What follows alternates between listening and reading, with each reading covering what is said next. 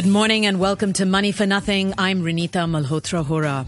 The US dollar held versus major currencies on a lower than forecast increase in US payrolls, and leaders of 21 member nations of the APEC gather in Beijing for the group's annual summit from today. CY Leung says that China will announce a start date for a delayed trading link between Hong Kong and Shanghai's stock exchanges soon. Today on Money for Nothing, Rich Fernandez and Parneet Pal of Wisdom Labs tell us how they're transforming Starbucks Hong Kong staff through integrative mindful living techniques. That's after a rundown of the APEC meeting in Beijing with our economics correspondent Barry Wood. Rob Petty of Clearwater Capital brings us up to date on the Asian private equity scene with two recent case histories, and Wei Gu of the Wall Street Journal throws light on multinational companies that are benefiting from China's slowing economy. But first, a look at today's top stories. Some analysts are calling the U.S. jobs report a Goldilocks scenario for the Fed. Here is Mohammed El-Erian's take. And I would say it's a solid report given the context, and of course the context is something that we've been talking about for weeks, which is a weakening global economy. So it's impressive that we've been able to create 214,000 jobs, plus let's not forget 31,000 in positive revisions. So it's a solid report, not great, but solid given the context. The question is that if these numbers continue, will we see more wage growth, and does this mean that the Fed will be behind the curve when it comes to raising rates? Will we see more earnings growth? And that was disappointing again this month. Simply not enough earnings growth going on. So I don't think that this will threaten the Fed policy, but what it does, Betty, and this is really important, it highlights the divergence between the Fed on the one hand and the Bank of Japan and the ECB. And that divergence is going to continue and is continue to contribute to volatility in the foreign exchange market. With U.S. third-quarter earnings seasons almost at an end, many investors are breathing a sigh of relief as more companies surpassed profit expectations than in any quarter since 2010. However, some analysts are saying that investors might be brushing off their worries about corporate profits too soon. While most of the S&P 500 companies beat analysts' expectations for the third quarter, some analysts are saying that they just barely topped estimates. In addition, analysts keep trimming their profit forecasts. Estimates for the fourth quarter earnings are down from the start of the quarter, along with estimates for the first part of next year. President Obama has talked about the need for his administration to take a clearer stance on messages to the public about the progress being made on the U.S. economy. Here's what he said on CBS's Face of the Nation. I do need to constantly remind myself and my team it's not enough just to build a better mousetrap. People don't automatically come beating to your door. We've got to sell it. We've got to reach out to the other side and where possible, persuade. And I think there are times, there's no doubt about it, where, I think we have not been successful in going out there and letting people know what it is that we're trying to do and why this is the right direction. So there is a failure of politics there that we've got to improve on. Bob, when I look back over the last 6 years, I am really proud of the fact that people have jobs who didn't have them before. People have health insurance who didn't have it before. Young people are going to college who couldn't afford it before. So we've made big changes. Let's bring in Barry Wood, our international economics correspondent. He joins us today from Canberra. Good morning, Barry. Good morning, Renita. So, Barry, what do you make of the jobs report? Well, I think it was very positive. I like what Mohammed El-Erian had to say, and listening to that clip of the president, it's a pity he didn't go to the people earlier with that message and try to sell it, because he certainly paid a heavy price. No, I think the U.S. economy is doing just fine, Renita. I think we've got some problems here in Asia Pacific, and the president will no doubt get an earful of those in Beijing and later here in Australia. Yeah, speaking of the Asia Pacific, the APEC summit, the U.S. has already made an announcement that they will not be making an announcement about the TFF, the Trans-Pacific Partnership deal. What do you make of that? I mean, I know that but the reasons cited are that they are still at a deadlock with Japan on some of the import issues. Do you think that this is a major setback, or do you think it doesn't matter, they'll be ready for it when they're ready? No, I don't think it's a setback, Renita. I think that it's very simple, really. I think that the Chinese are pushing their own idea. They want an Asia-Pacific free trade area. The Americans and the Japanese, the Koreans, the Australians, the Hong Kong people are all in favor of this Trans-Pacific partnership. Well, if you're in Beijing and you've had a meeting of leaders or trade ministers, both of them, and you're going to have a press conference or some kind of statement in the host city of a country not participating, that's a bit of a problem. So I think it's that simple. They don't want to offend their hosts. They don't indeed. Now, China, of course, is pushing for another free trade deal because it isn't actually part of the 12-member TPP. Do you think that there is going to be a pushing of different agendas, during the... Yeah, there is. Look, I think, again, in one sense, the scenarios that are before world leaders, both in Beijing and in Brisbane, is that there are competing visions. And the Americans have sacrificed a lot of leadership by not supporting the International Monetary Fund in getting this quota reform approved by the Congress. And as a result, you've got China not only involved in the BRICS, which is pressing for more power for emerging markets in the fund, but in the trade area, you've got China still outside of the Trans-Pacific Partnership, and you've got this new infrastructure bank.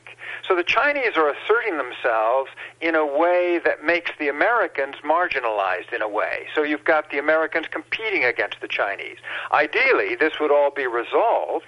China would come into the TPP, which I think is a very clear possibility. But, the Chinese don't like the Japanese, and the Asian Development Bank down in Manila is run by the Japanese. So these are complex phenomena. But it seems to me, Renita, if Mr. Obama in his last 2 years really wants to make good on this pivot to Asia, he's going to have to listen to the Chinese very carefully and somehow be compatible with what the Chinese and the Americans want. It's all really the same thing, but it's going to take a lot of effort to get there. Now, Barry, there's also been some speculation this weekend that China and Russia are growing closer. Since you mentioned the pivot to Asia, certainly President Obama is pivoting to Asia, but Russia apparently appears to already be there. Do you think this might be a cause for concern? Well, I do. I think it's really very interesting. Do you realize this will be the 10th meeting between Presidents Putin and Xi since 2013. This is remarkable. These two leaders are coming together. Someone said that Russia-Chinese relations are the best they've ever been. But again, a lot of that comes as a result of the BRICS initiative that both countries are involved in. And the Americans have been so adamant in pushing punishment for the Ukraine intervention that, Mr. Putin is really an outsider. So the fact that he meets with President Xi and they find common ground on things, I think is not a surprise, and it certainly injects a new element into global politics. All right, Barry, before we close, tell us quickly what we should be looking out for later this week. Well, I think in the States we want to look out for Walmart because Walmart's under pressure and they're going to report on Thursday. We're going to get retail sales on Friday. But I think what we really have to look out for are the atmospherics that occur in Brisbane next Saturday and Sunday, and I'm lucky enough to be there. I think that this G20 thing has got a lot of potential, but it has run down in the last 2 or 3 years, and the Australians want to be a good host and energize this entity. We'll see.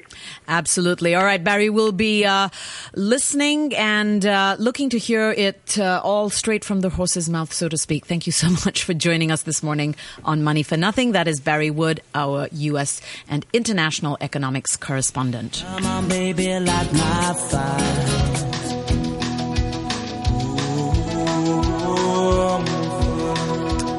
The time is now 8:12 a.m. and an upswing in exit activity and capital inflows into Asia is creating a greater level of optimism across the region compared with 12 months ago. As the markets mature here and the wider business community extends across Asia and gains a better understanding of private equity, a next level of private equity investors is emerging. Joining us now to bring us up to date on the scene is Rob Petty of Clearwater Capital. Good morning, Rob. Good morning. So, Rob, private equity funds have traditionally relied on market beta to boost their results, but word has it that this is no longer the case. Can you sort of give us an update as to how they're actually looking to deliver value? So that's always a hard question for private equity managers who think, with a 5 to 10 year time frame, and the markets who seem to think about public equity markets and the beta, as you allude to, of the volatility and the upswings and the moods that may be 1 week long or 1 month long. And so the private equity world tries to think in the intermediate term perspective. But as you think about returns of the private equity world, which you allude to, and what are we all doing, I think the time frame is, an important component to remember. And I also think that, private equity managers have really become more sophisticated in Asia. And I think it's that growth and sophistication, if you will, the maturing of the private equity business in Asia is really the phenomenon that you're alluding to, and that we in the private equity businesses across the emerging markets, generally in Asia specifically, are developing more and more of the operational turnaround skill sets, are developing more of the sort of contrarian industry-specific. Rob, tell me, why is time frame actually so important? The advantage of private equity in its most core perspective is that we are dealing in private companies and we have duration of capital to be able to play.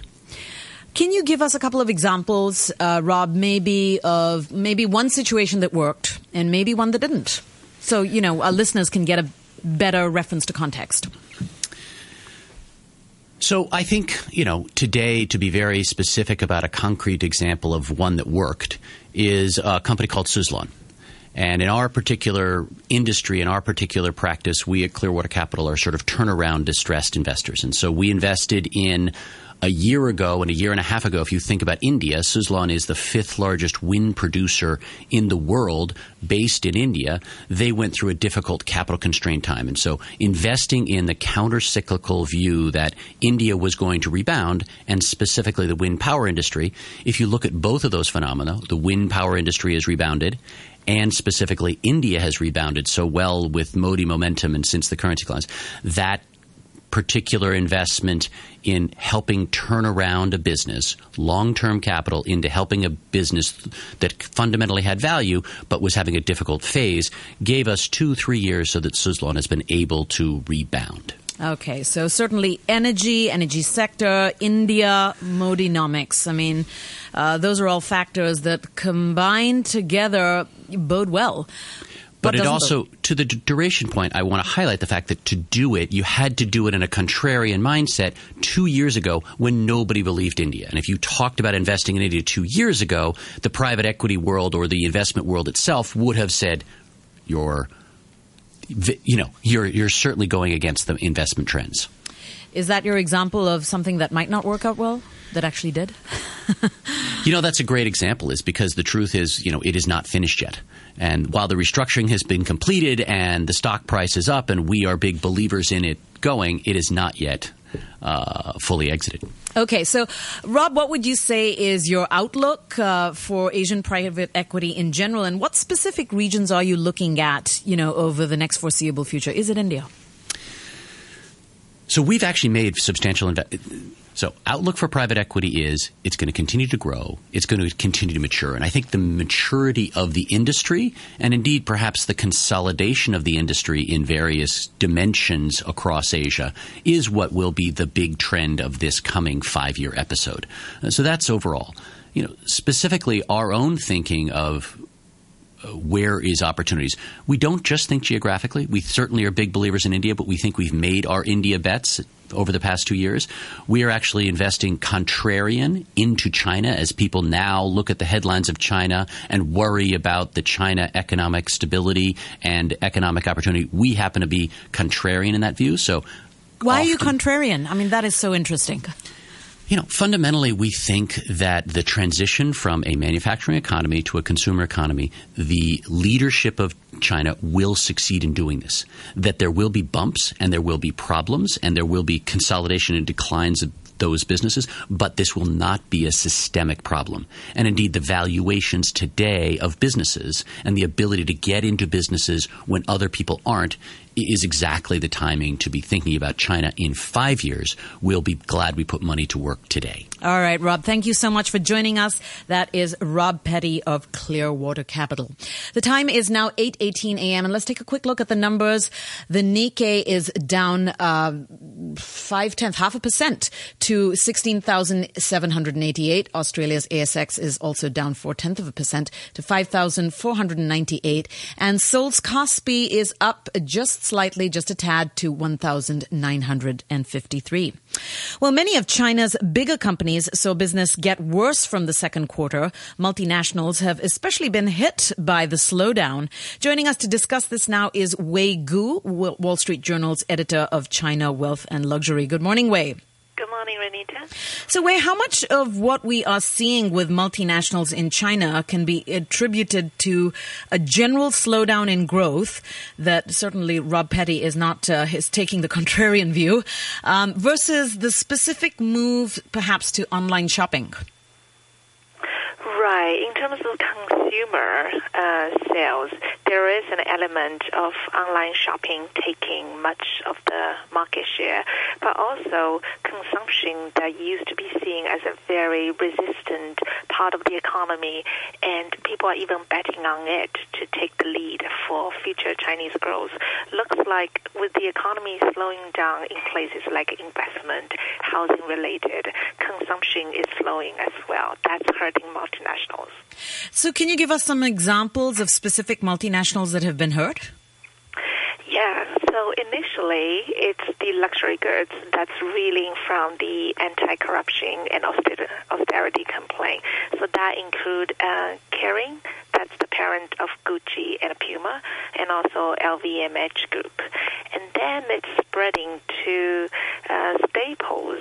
For example, Mead Johnson, that's baby formula producer. So in the past, people feel that Chinese will be, even if they're skinting elsewhere, they will always be buying the best things for their children.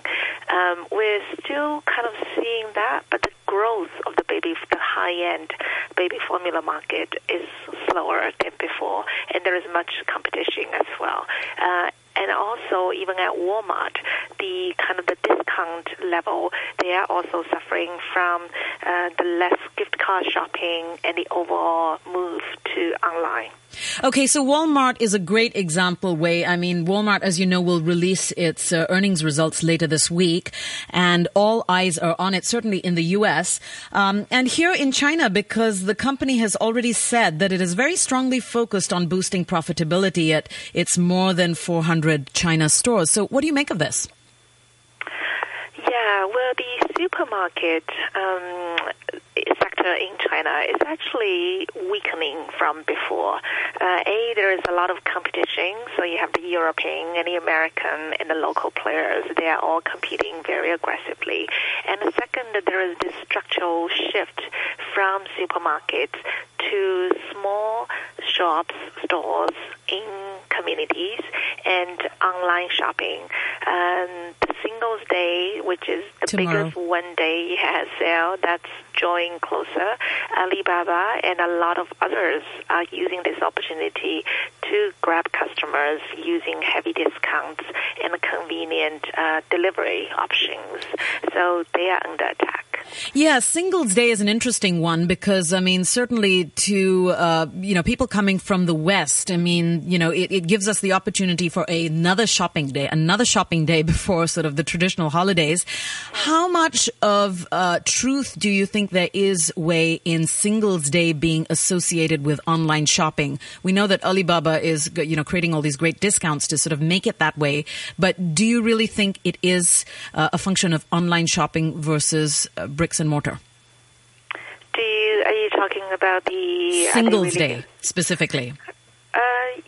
With Singles Day, because of the heavy promotion, so people, the online merchants are all gearing up towards that. For consumers, it is a good opportunity to shop. And the problem is, how much of that is people waiting, holding their purchase until November 11th, and how much of that is after the Singles Day binge, and then people are going to hold on shopping for a while. So I think Alibaba is under a lot of pressure to deliver another Singles Day success, since it has just become a new public traded company in the U.S. All right. So they're trying extra hard for that. Okay, well, we'll be watching tomorrow. Thank you so much for joining us this morning. That is Wei Gu, the editor of China Wealth and Luxury at the Wall Street Journal. The time is now 8:23, and we'll be back to talk about wisdom capital and what that means. That's right after this message. Village representative election and Kaifeng representative election are approaching. Candidates, election helpers, and voters should observe the law. It is an offence if any person offers advantages, food, drink, or entertainment to induce votes for any particular candidate.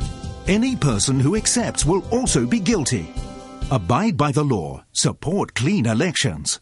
ICAC Report Hotline 25266 366. Well, the time is now 8:24, and mindful living in the workplace, what is that all about? Companies across the board are benefiting by training their employees in various wisdom techniques that can help them to be more productive in the workplace. Joining us now to tell us more about this, Wisdom Capital co-founder Rich Fernandez and partner Parneet Pal, who are visiting Hong Kong to conduct wisdom trainings for Starbucks. Good morning. Thanks for joining us on Money for Nothing. Great to be here, Renita. Yes, good morning. So, Rich, if I could start with you, what are wisdom techniques and why are they necessary for building the value of human capital? So, one really important thing to consider is that people are an investment rather than a resource that will naturally expire and that you need to transact with. And throughout my experience, for example, at places like Google and eBay, we consistently saw that building a happy, healthy workforce created also a productive workforce. In fact, at Google, for example, that is one of the core values. Happy, healthy, and the happiest, healthiest, and most productive workforce on the planet. And you can't get to number 3 unless you get to 1 and 2. In terms of the actual techniques and the things that we are able to deliver to companies in terms of wisdom capital, we look at the neuroscientific basis of behavior, of decision-making, of judgment, and of the ability to engage teams and employees.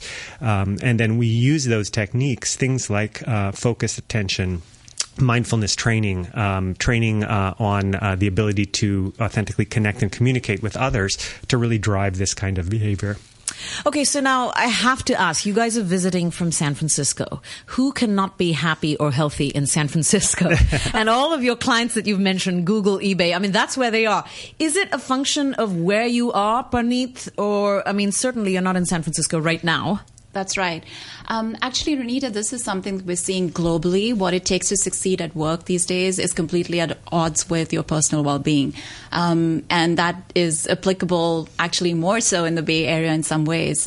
Because, in a culture where the impossible takes 2 days, and miracles take 3, in order to keep up with that sort of pace at work, often well-being gets relegated to the bottom of your list. And really what we're seeing is that, the millennials, what they're looking for is to reconnect with their passion and purpose. That's really important for them. So how do you do that at work? And just sort of to give a different frame in terms of healthcare costs, and companies globally are realizing that, CFOs are really concerned. In one of the global surveys, 60% of them said that that is top of mind for them, the healthcare costs of employees, and how do you manage that?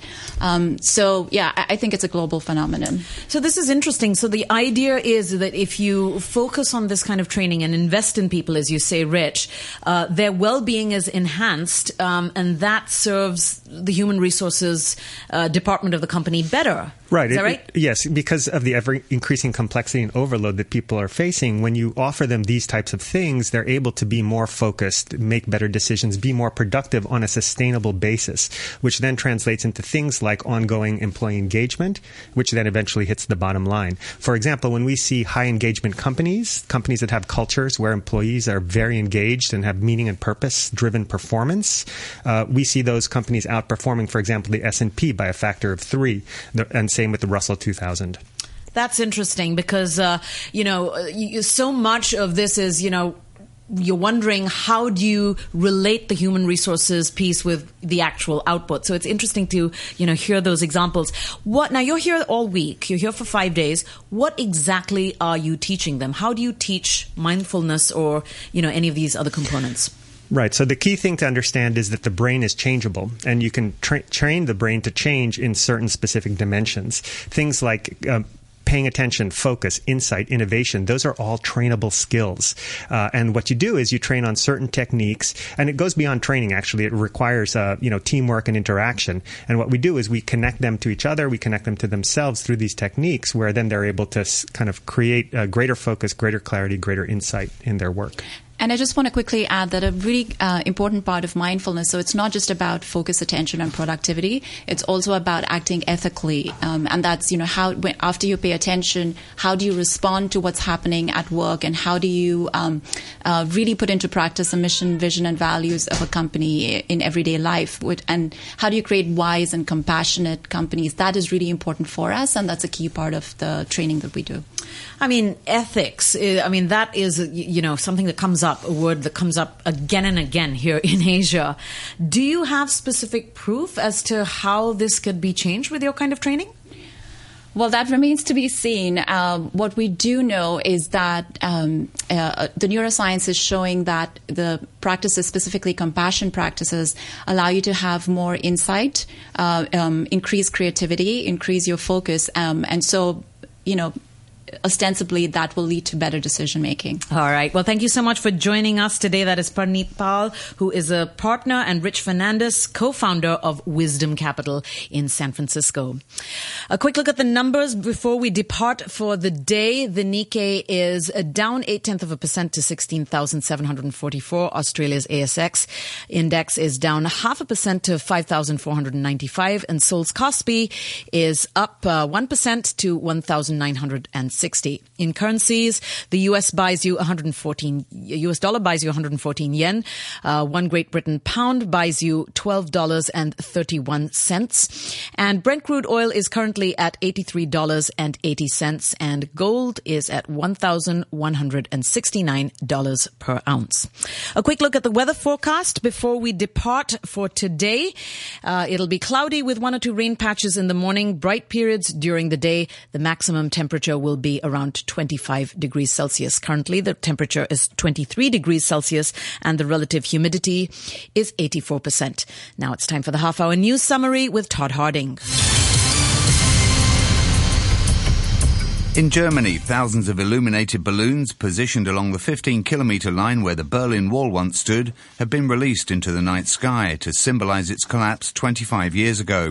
The wall was built in 1961 to stop people in East Germany escaping to the west. Damien McGuinness was at the celebration. This is the finale of the anniversary celebrations. Right now I can see the illuminated balloons which symbolise the Berlin Wall being released into the night sky. And from where I'm standing, it looks like tens of thousands of people are gathered around the Brandenburg Gate. But when the wall was up, this monument was trapped in the middle of no man's land. It was a deserted, forbidden zone. That changed exactly 25 years ago, when young people started climbing on top of the wall and defied border guards by running through the gate. Something